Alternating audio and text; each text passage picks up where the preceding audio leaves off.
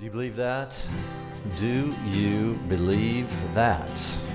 I do. I think about all the insanity going on in our world today, and I often think about, and you hear this often, what would I do if I was going through what I'm going through now without a solid rock? Because all of us go through garbage in this life. Jesus said it, in this life you will have tribulation. But there's solid rock. I was thinking about this week also, there's any number of times in my life, and now one of them as well, that, just kind of tragedy and oppression and things that surround you. And I often wonder, and yet for those that are only in the seen realm, those who dwell just with an earthly mindset, it is just tragedy compounded on tragedy. But somehow for the person who's built their life on the solid rock of Jesus, you can kind of rise above that. The scripture, the text, the worship, the community that we have here take us to a 20,000-foot view, and we can look down almost as if we know that we're in it, but we're not of it. Somehow we can be separate from it, and yet in it. It's a strange thing. It's almost like an out-of-body experience where you know that you're there, but you also recognize that in most cases, there's just almost nothing you can do when life comes at you, as the commercial says, it comes at you fast. Sometimes there's just nothing you can do to fix it. There's nothing you can do to rearrange it. You just have to trust. There's no doubt that probably pretty much everybody in here has some kind of situation, health complication, a relational issue, financial issue, whatever it is. So I just can't fix this. I can't make it right. So the scripture takes us, keep your mind set on things above, and it lifts us to 20,000 foot view, and then we can look down on what's going on the earth, and we're participants as long as we're alive. So we have both. We have both perspectives. Right? So some say, well, you can't be so heavenly minded, you won't be any earthly good. I really think you have to be so heavenly minded so that you can be of earthly good, not only to yourself, but to people who are around you. Otherwise, you just wilt under the pressure of what can be satanic oppression. It can be all kinds of things. And sometimes even when we suffer from our own failures. So it's good to be back with you. As many of you know, I was in Dallas this last week. We had our Tales from the Tour event at the Byron Nelson on Monday. I was able to speak a couple times that week, and we have for those of your golfers, Ben Hogan's haunt was Shady Oaks. It's in Fort Worth, and they have all of his old memorabilia there, and his shoes and his clubs, and I can't even describe how incredible it was. And yet we have a fellowship right there. We had completely packed out in the morning, right there among Hogan's trophies and replicas of the U.S. Open and all the Wanamaker trophies and everything like that. And here we are talking about Jesus. And in fact, I shared, because I wasn't planning on doing it, but they had a particular study that week, and I actually shared with them what I'm going to share with you this morning. Are you ready for this? Online folks, those who may be watching TV or right here, you ready? We should pray, I guess. Lord, we need you. We desperately need you. We ask that you would do an amazing work in our hearts, mine included. Lord, help this message. Lift us above the fray. We need you. Worship does that. Community does that. But your word has a profound and can have a profound effect on those who simply have ears to hear and eyes to see. So, Lord, would you open eyes this morning and allow us to peer into the glory of your singular message, Christ in us, the hope of glory. In Jesus' name, amen. Amen. All right. So as I was with you a couple weeks back, we talked about, I entitled it, Death Was Always the Plan, and I want to revisit Luke 18:31 just so you can reacclimate after the great messages that Paul gave. I got great feedback from that on faith, so now all of you are full of faith because of Pastor Paul. Thank you, Pastor Paul, for, that's right. That's what I was told. It was amazing. Luke chapter 18, verse 31. Then Jesus took the 12 aside and said to them, Behold, we are going up to Jerusalem, and this is really the crux of where we're going to be headed even today and next week. All things which are written through the prophets about the Son of Man, and we know, Church of Red Door, what that means. He was claiming to be the Daniel 7 picture of the Son of Man, who someone looked like a man, and yet all authority and dominion and power and everything were given over to him. It's what Daniel had seen, some 600 years before the time of Jesus. The Son of Man, everything that all these prophets had been seeing is going to be accomplished. For he will be handed over to the Gentiles, and he will be mocked and mistreated and spit upon. And after they have scourged him, they will kill him, and on the third day he will rise again. But the disciples, they just didn't understand any of this. And the meaning of the statement at this point was hidden from them, as was clear by their reaction to not only the crucifixion, but even his arrest. And Peter, his denials, the 3 denials that Jesus predicted before the cock would crow. And they just didn't understand, or they didn't comprehend what Jesus was talking about. Now, these things had been written.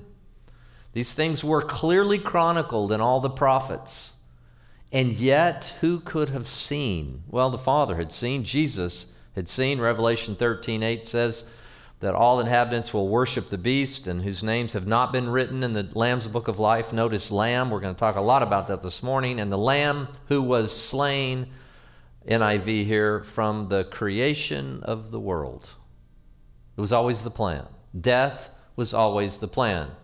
It was chronicled in great detail how he would die, by what instrument he would die, crucifixion, by his beard being pulled out, that he would bleed out 7 times. I mean, it was in such staggering detail in retrospect. But leading in, who could have understood that? I mean, obviously, God had established the sacrificial system. It's clear. Of those 613 laws, a big part of those 613 laws were the ceremonial tasks given to the priest to day in and day out stand out there and exercise these bloody rituals on behalf of the nation of Israel. And then, of course, on Passover, lamb after unblemished lamb would be, the knives would be put to the throats of those lambs, even in those in the diaspora that had been really thrown out all over the Mediterranean area in that region.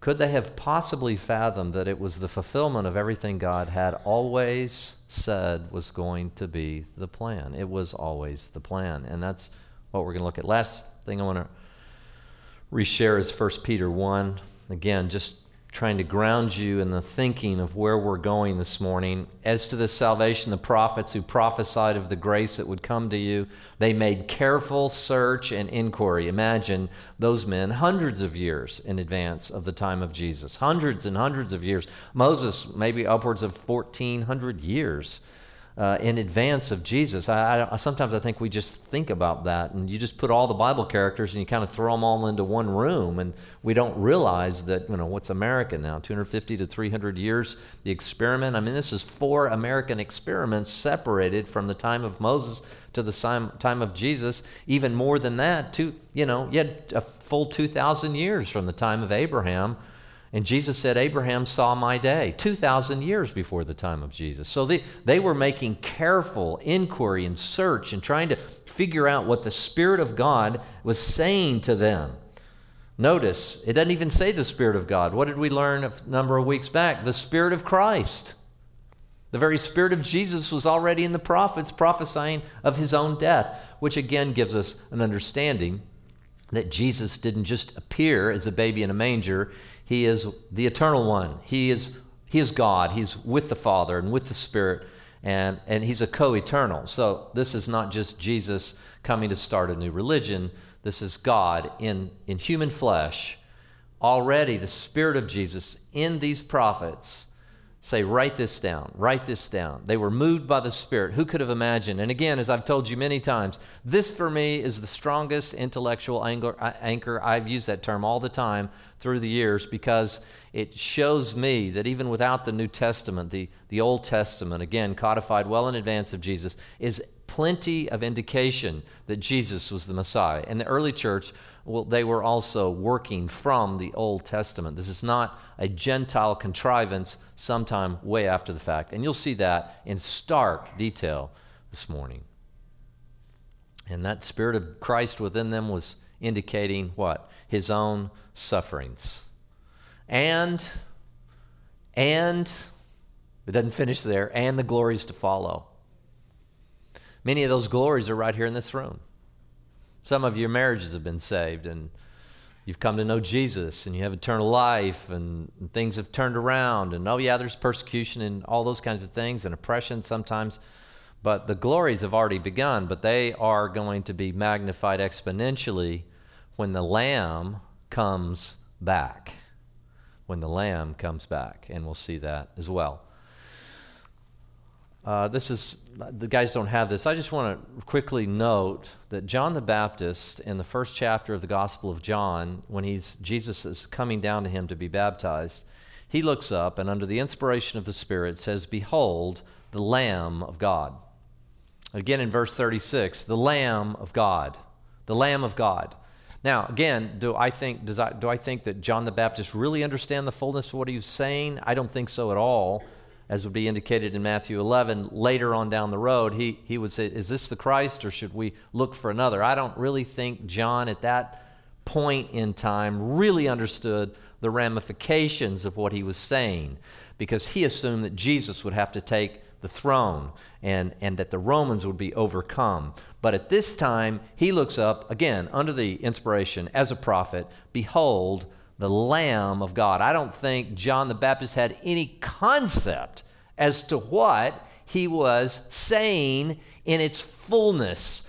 No way could he have really understood. But as Jesus, especially through the Gospel of John, begins to make statement after statement after statement about himself, it becomes strikingly clear that Jesus is not only claiming to be the one in whom all power and authority are being transferred over to by the Father, but that he's also going to be the suffering servant that Isaiah had seen, and well, we're going to look at even as far back as Moses. Now, some of you have heard me teach on this. I'm asking you to step into this and own this. If you can own this, you can answer the question, you go to what church? Church of the door, of the white red door. It sounds like a cult to me. And the reason we named it Church at the Red Door is that so people would say, why do you call it Church at the Red Door?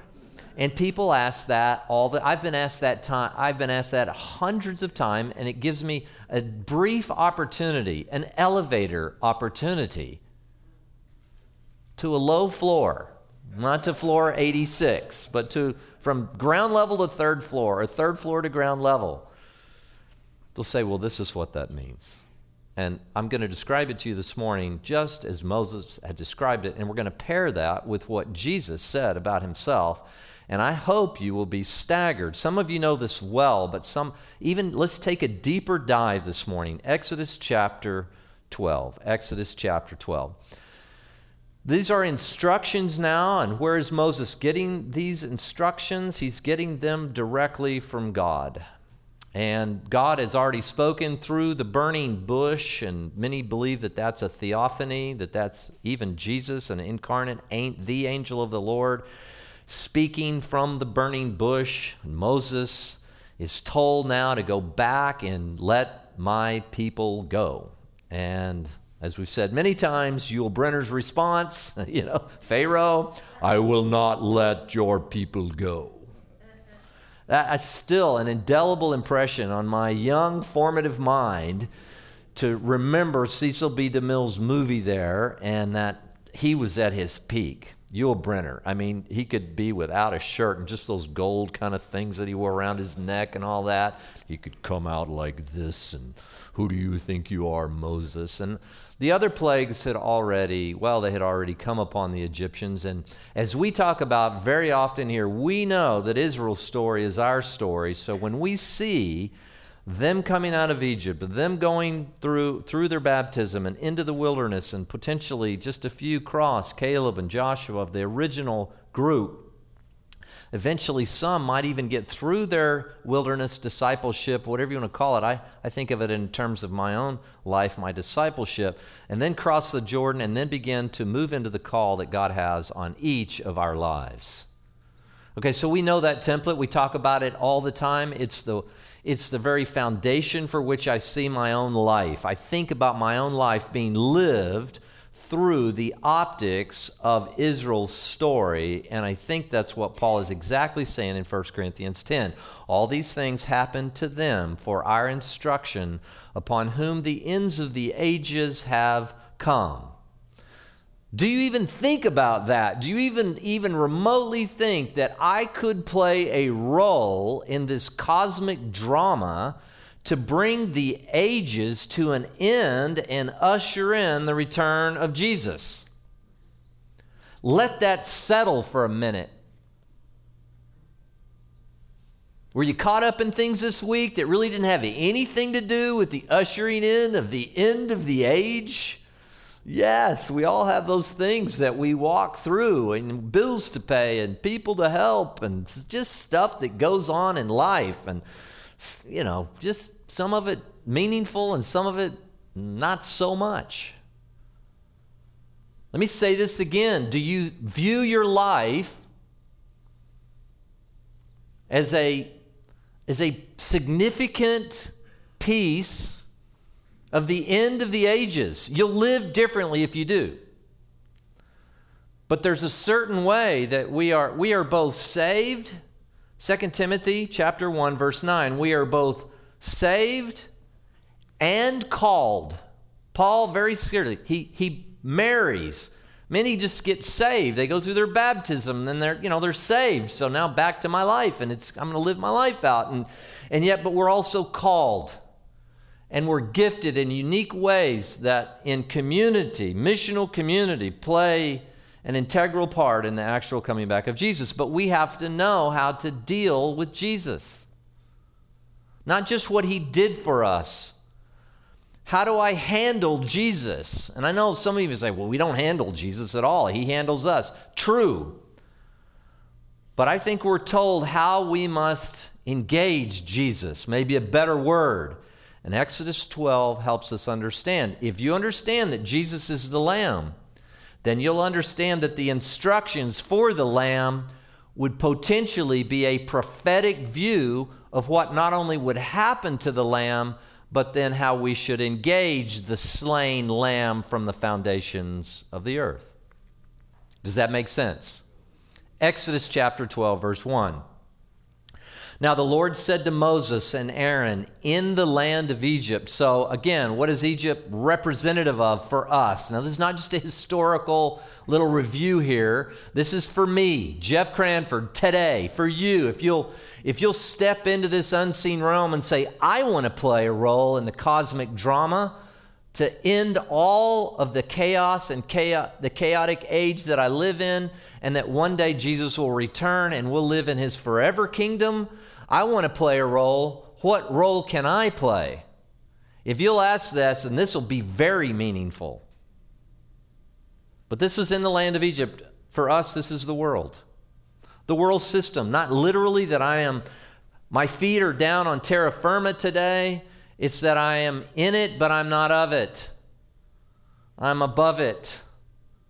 Not in terms of being better than, but I'm above it. I don't have to live in the chaos, although I live in the chaos. It's strange, isn't it? And in it, but not of it. This month shall be the beginning of months for you. It is to be the first month of the year to you. Now, why would that be so important? That the whole calendar would be reset based upon how they're about to deal with a lamb. That's weird. I challenge my Jewish friends with that all the time. What does this mean? What does this mean?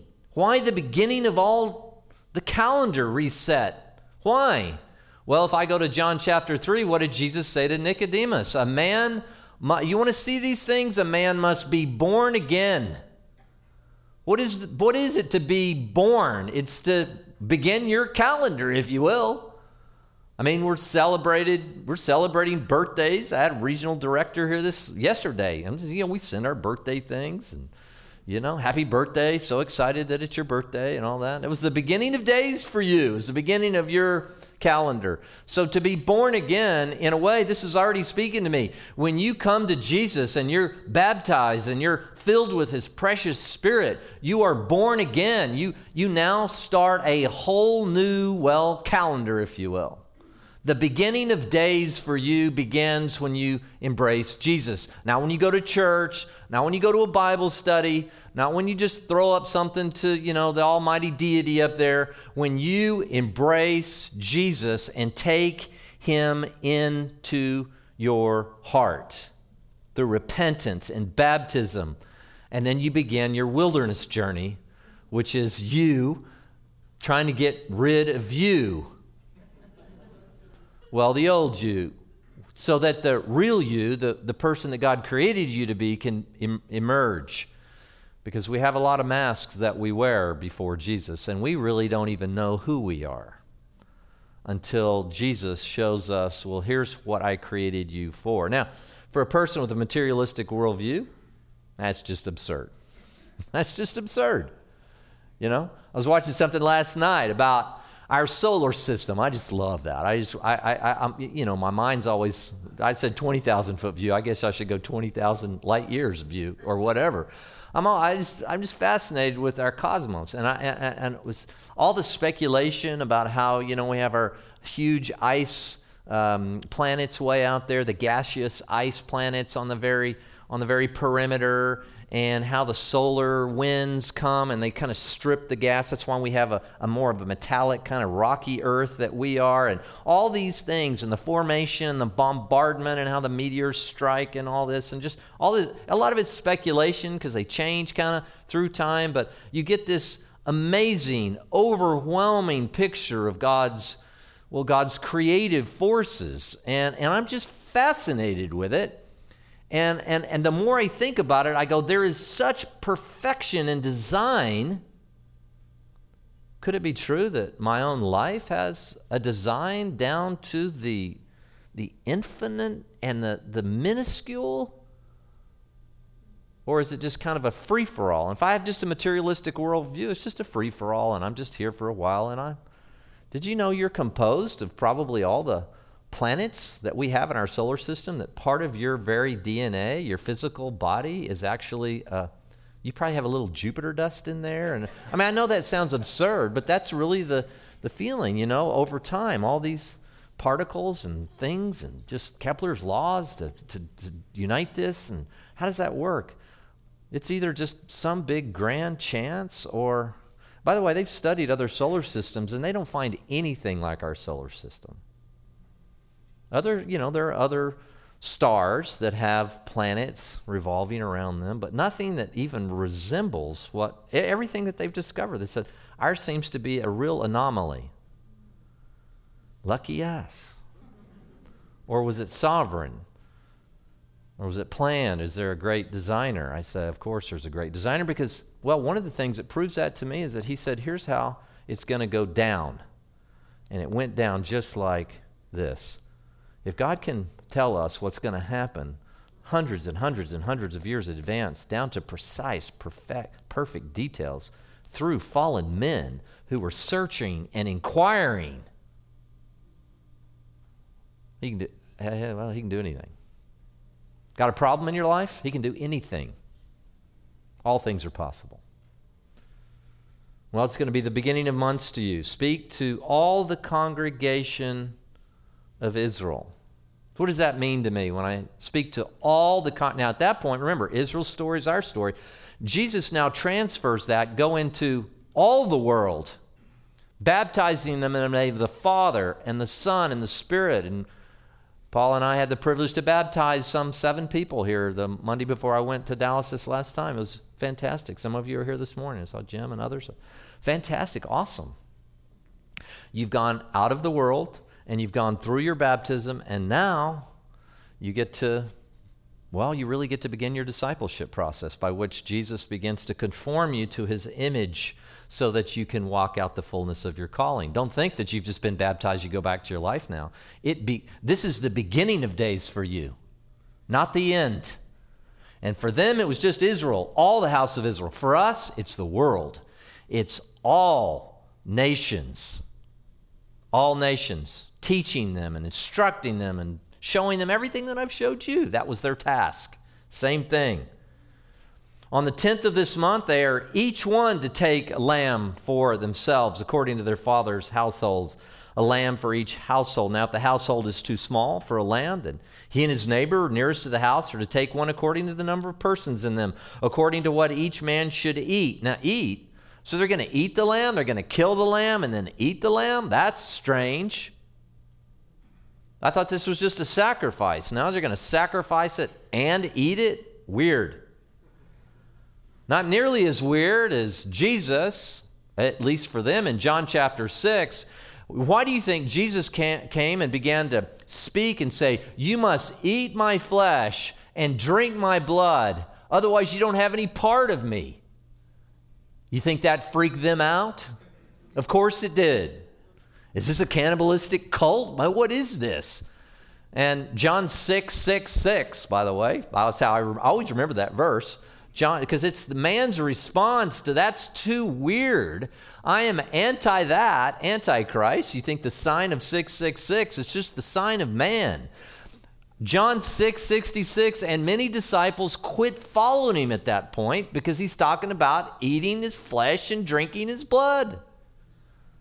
Why was he saying that? Because he wanted them literally to pull him off the cross and begin to feed? No, clearly not. He's claiming to be the Lamb of God. The same thing under the inspiration of the Spirit that John the Baptist had seen. Not just eat my flesh, but now the second part of that, the covenantal, and that is that song referred to, the covenantal aspect of the blood by which we are sanctified and saved. And you'll see that even more specifically as we go through here. Again, allow me to say, please understand this. This was written hundreds and hundreds of years before the time of Jesus.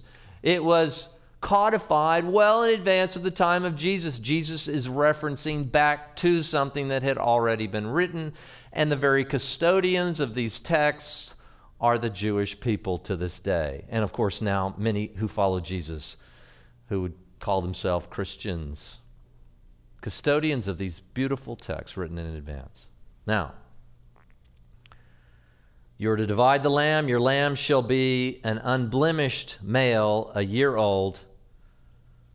And you may take it from the sheep or from the goats, and you shall keep it until the 14th day of the same month. And then the whole assembly of the congregation of Israel is to kill it at twilight. Now, you have to understand that at the moment that this is being practiced, some 13 to 1500 years later, by all those Jews that had come back for Passover, and even those ones that are scattered throughout the Mediterranean region, as I referred to a minute ago, please understand that at the exact moment that they are taking their lamb into their house on the 10th to try to take it for those, until the 14th, they're to really check it out, make sure it doesn't have any blemish on it. Now you say, well, that's just some religious weird practice. Or did it signify that at those exact moments that Jesus would be, he would be going before Caiaphas, the high priest, and later he'd be going before Pilate.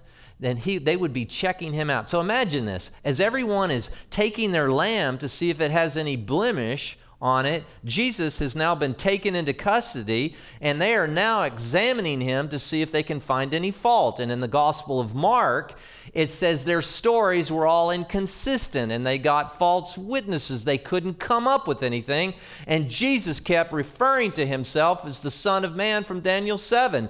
And he said, "Are you God?" And he said, "I'm the Son of Man." And he refers back to Daniel 7. All power and authority and dominion has been given over to me. And of course, Pilate doesn't understand any of that either. But yet Pilate turns and says, I find no fault in him. And here I can imagine all these faithful Jewish men and women going through looking for the blemish on their, I find no fault in this one. At the exact moment, do you think that's by chance? The same day, the same period of time? Do you think that's by chance? Or was God setting up the cosmic drama in advance? Of course he was. Clearly he was. I find no fault. Verse 7. Moreover, they shall take some of the blood and put it on the 2 doorposts and on the lintel of the houses in which they eat it. Hence, church at the red door. Why are we church at the red door? Because we are a church that likes to symbolize our very existence by being people who have walked through a door that has Jesus' blood covered on it, a picture of his blood, dripping down a different kind of wood that would come many years later, a cross. And in a symbolic way, I have applied the blood of Jesus to the doorposts of my very life. I have applied the blood of the cross of Jesus to my life. And we as a church claim that. Does that mean that everybody that comes to church at the red door will have done that? Well, they should, because what did we just learn back in the first part? Each one has to take the lamb for himself or herself. You're not saved just because you're a Catholic or because you're a Pentecostal or because you're a whatever, and we can get in all of our scuffles. You're saved because you as an individual. This is God's instruction on how to deal with the lamb. Each one has to take the lamb for himself. Examine it. I always tell people, they say, well, tell me just what to do. I said, have you examined the lamb yet? Do you find any fault? Do your spiritual due diligence. Don't just jump into a religion because you want to, feel saved or somehow feel. I mean, we love having you, but I'm begging you, do it for yourself. For you. Examine him. Did he meet the claims? Jesus was clear. If I'm not doing the works of my Father, and these clearly were the works in advance, then do not believe in me. Don't believe in him. And when should you do this? Now. Now. There's a Seinfeld episode. I'm sorry. This stuff, this ongoing thing I can't turn off in my head, where Kramer decides that he's not going to speak anymore. He says, I'm not going to say anything more. Zzz. And he goes, no more. And he goes, no more. Now. And he says something, now. And he keeps saying now. And now he starts now. And it starts because it keeps messing up and talking. God says now. And how do you eat it? In haste. Don't wait.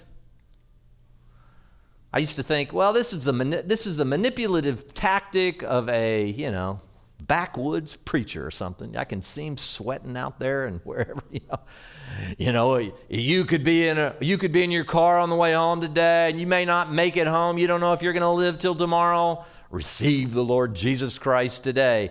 And I'm saying, I used to think, and now I go, not such a bad advice. You don't know what's going to happen tomorrow. So what is God telling you? If you've got the faith, do your due diligence, but once you come to the conclusion that Jesus was unblemished, then what does he say? Eat the flesh the same night. And so if you come through your baptism, do it now. Now. Do it now. And here's the part I love. And roasted with fire. Now what does that mean? Well, I think symbolically throughout the entire Bible, you always see the Holy Spirit, or you see the Godhead. It's fire. You see fire. Roasted with God's Spirit. Look, if you're going to a church and you feel church at the red door is not actually teaching you the Word and it's incomplete. I had the privilege this last week to spend a night and a morning with a former president of a very large school of theology in Dallas.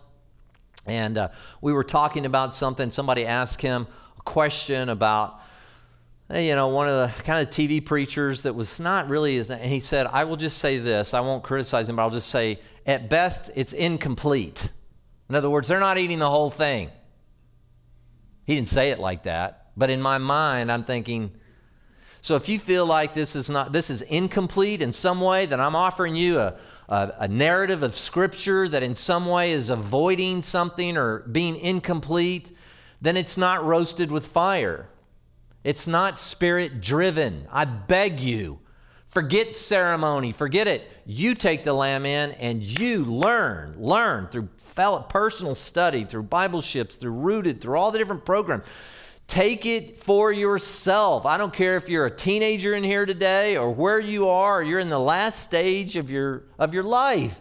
Do it in haste. Do it now. Don't wait. But make sure that it's inspired and roasted with fire by the Spirit.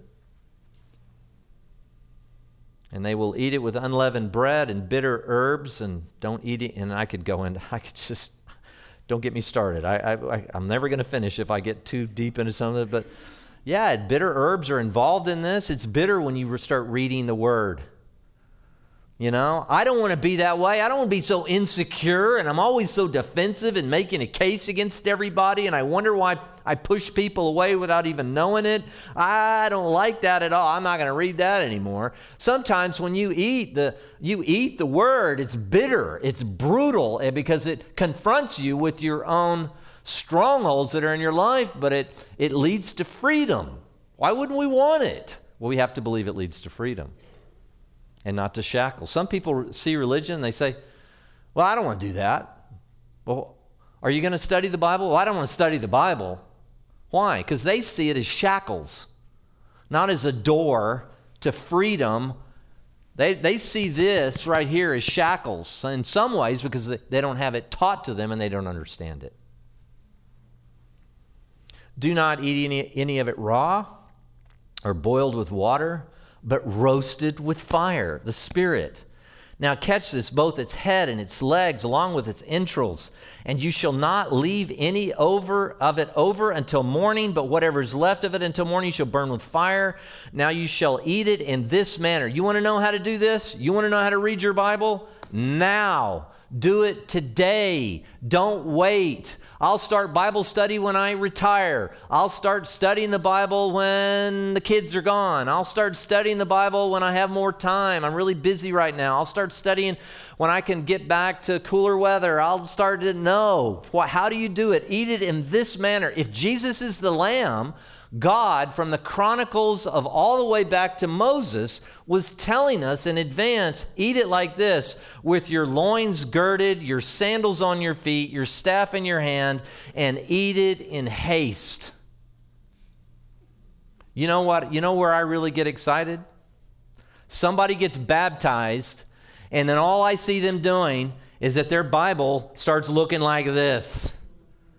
Every page, and there's weeping and bitter herbs as I'm reading this, and I'm going, God, I'm like that? I am like that. Why did I act that way? Oh, Lord.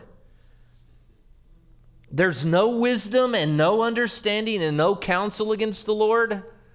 And I have all these mixed ideas, and I kind of throw my stuff in there with his stuff, and there's no wisdom, there's no understanding, and there is no counsel against the Lord. I read that, and I go, I tried to kind of make a synergy between, what I read here and what I want. Teachers that will tickle our ears. It's easy to gather people. You tell them what they want to hear. Are we telling them what they need to hear? Your friends, your family? Or do you want your kids or your grandkids just to be happy? I don't. I want them to be connected to the vine. And out of that will come all kinds of beautiful things. And joy will be part of it. And it will make them happy. But my goal for my kids and my grandkids is not just for them to be happy. I want them to eat the whole thing. So, what does it mean it's the Lord's Passover? Do you want to be passed over? Because in Revelation, in the entire Bible, the word lamb is used 184 times. Almost 150 of the lamb references are in the Old Testament. 30 of the lamb references are in the last book of Revelation. And it's used in various points. As we just alluded, John chapter 1, verse 29 and verse 36 as well. We've alluded to that. The lamb is just ubiquitous throughout the narrative of Scripture. But allow me to say, once you get to the end of the story, you get a lamb in Revelation. You get a lamb who was slain. You see that. We read that a minute ago. Slain before the foundations of the earth. But you also get a lamb that's standing with 144,000 on Mount Zion. And then you get, now catch this, and then you get the wrath of the lamb. See, a lot of people don't want to see the lamb. You just, shave me. And then you shave them, and they're naked, and they walk around, and you don't think that's not very intimidating. But then you see the book of Revelation, and what do you see? The wrath of the lamb. I mean, that odd? It's like the wrath of a toddler, the wrath of an infant. Well, I actually have a toddler now, so maybe that's appropriate. But anyway, you get that, right? The wrath of the lamb, and then the slain lamb, and what is it? Well, Jesus is going to come back, and he was very clear in John chapter 5. He said, all judgment has been given over to me from the Father. Over and over, Jesus is claiming, a judgment's coming to me. Remember, and just by saying it's the Son of Man, he was already claiming to what? To be the one in whom the Father, the Ancient of Days, is going to give all authority and dominion and power. When you go to Revelation and you see the Lamb on a throne, what do you think that means? It's a picture of his ability to judge and to determine. In Corinthians, in Paul's letter to Corinthians, the 3rd chapter, it talks about the judgment seat of Christ. And I'll add, the Lamb. Think of it as the judgment seat of the Lamb. Jesus is so loving and so kind and has given this, it's called the age of grace. You have an opportunity to come in and follow him today and be forgiven and be all your sins removed and be clothed in his righteousness because of the blood he shed. But don't just imagine that you can deal with lamb as you would, shave me. No. Deal with the lamb who's coming back in wrath to set all things right. And imagine this, please. Why would he do that? Because all tears will be removed, and the lion will lie down with the lamb. And they won't even have need of a sun because the brightness of, and the trees for healing, and just go read it, Revelation 21 and 22. You're passed over. Passed over from what? Ultimately, the wrath of the Lamb, the one who has all judgment. And what's even stranger is that in John chapter 8, Jesus says, and in fact, I won't even judge you. It's the word that I have spoken which will judge you in the end. Jeff, I don't like going to a church that talks about judgment. Eat the whole thing. Read it. Read it. It's the whole story. Jesus came that he might destroy the works of the devil, that he might eliminate that from your life. And then finally, if you do it in haste, I'm going to go through the land of Egypt on that night, and I'm going to strike down all the firstborn of the land of Egypt, both man and beast, and against all the gods of Egypt I will execute judgments. I am the Lord. All the pathetic gods that put themselves up as gods. Every bit of counsel and wisdom, quote unquote, and understanding that rises up against the Lord will be put down one day. We won't have to be the marginalized or the people who are made to look like absurd, odd, characters in some cartoon, evangelicals, such a strange lot and such a bunch of weirdos, that finally it'll be seen. It'll be the loving, beautiful Jesus, but also the wrath of the Lamb. But then once the wrath of the Lamb has come, it's no longer needed, because now from then on and forevermore, we won't have chaos and anarchy and problems and homelessness and child abuse and anger and pornography and all the other stuff. We won't have it anymore. If you don't have the wrath of the Lamb, then you still have that. I don't want to live in that. I don't want to live in Earth 2.0, do you? I'd want to go ahead and just cease to exist if I had to do this forever and ever. Thank God I don't have to play golf for the rest of my life. Okay, so verse 13, here's the close. And the blood's going to be a sign for you on the houses where you live. And when I see the blood, I'm going to pass over you. And no plague will befall you to destroy you when I strike the land of Egypt. He is coming back. There will be the wrath of the Lamb. And he's going to set all things right.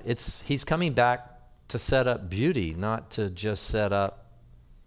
See, when we think of judgment, we think of bad things. And that's happened in some of our cities today.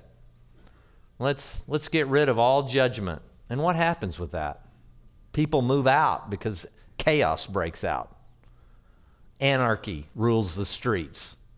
I'm not making a political statement. I'm making what I perceive to be incredibly obvious. I know there's injustice that happens, but that's earthly judgment with fallen people, of course. I'm not making a statement. Yeah, they're bad cops and they're good cops and all that, but in the end, you got to have them down here. It's chaos down here. But one day, all that'll be eliminated. And there will only be people who now worship and have the very Spirit of Jesus. And the Bible says we will see him as he is, and we will become like him. Can you imagine that? Think of the person you love the most on the earth. Are they Jesus? Not even close. But thinking about everybody that you meet is Jesus. You don't think that's going to be great? Well, that's the forever kingdom that's being talked about here. Look, this will change. And I'm going to ask you again. I'm going to ask you a very simple question. Have you taken the Lamb into your house? Have you done your due diligence? Have you counted the cost of what it would be like to follow the Lamb now, today, in haste? And if you have not, you have that opportunity to embrace and apply the blood of Jesus. And it's simple. Don't think it's a bunch of hoops to Jesus. I believe in you. I repent. I'm turning my ship around today, now.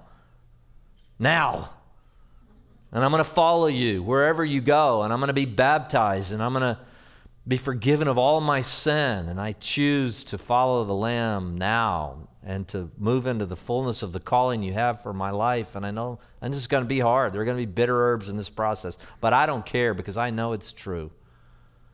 Maybe that's you today and you've never been there before. Then I'm asking you, consider it, think deeply about it, and do it now. The weight of eternity is in that decision. Let's pray. Jesus, thank you for this morning. You're the Lamb, worthy of all honor and all praise and all glory. You're already seated at the right hand of the Father.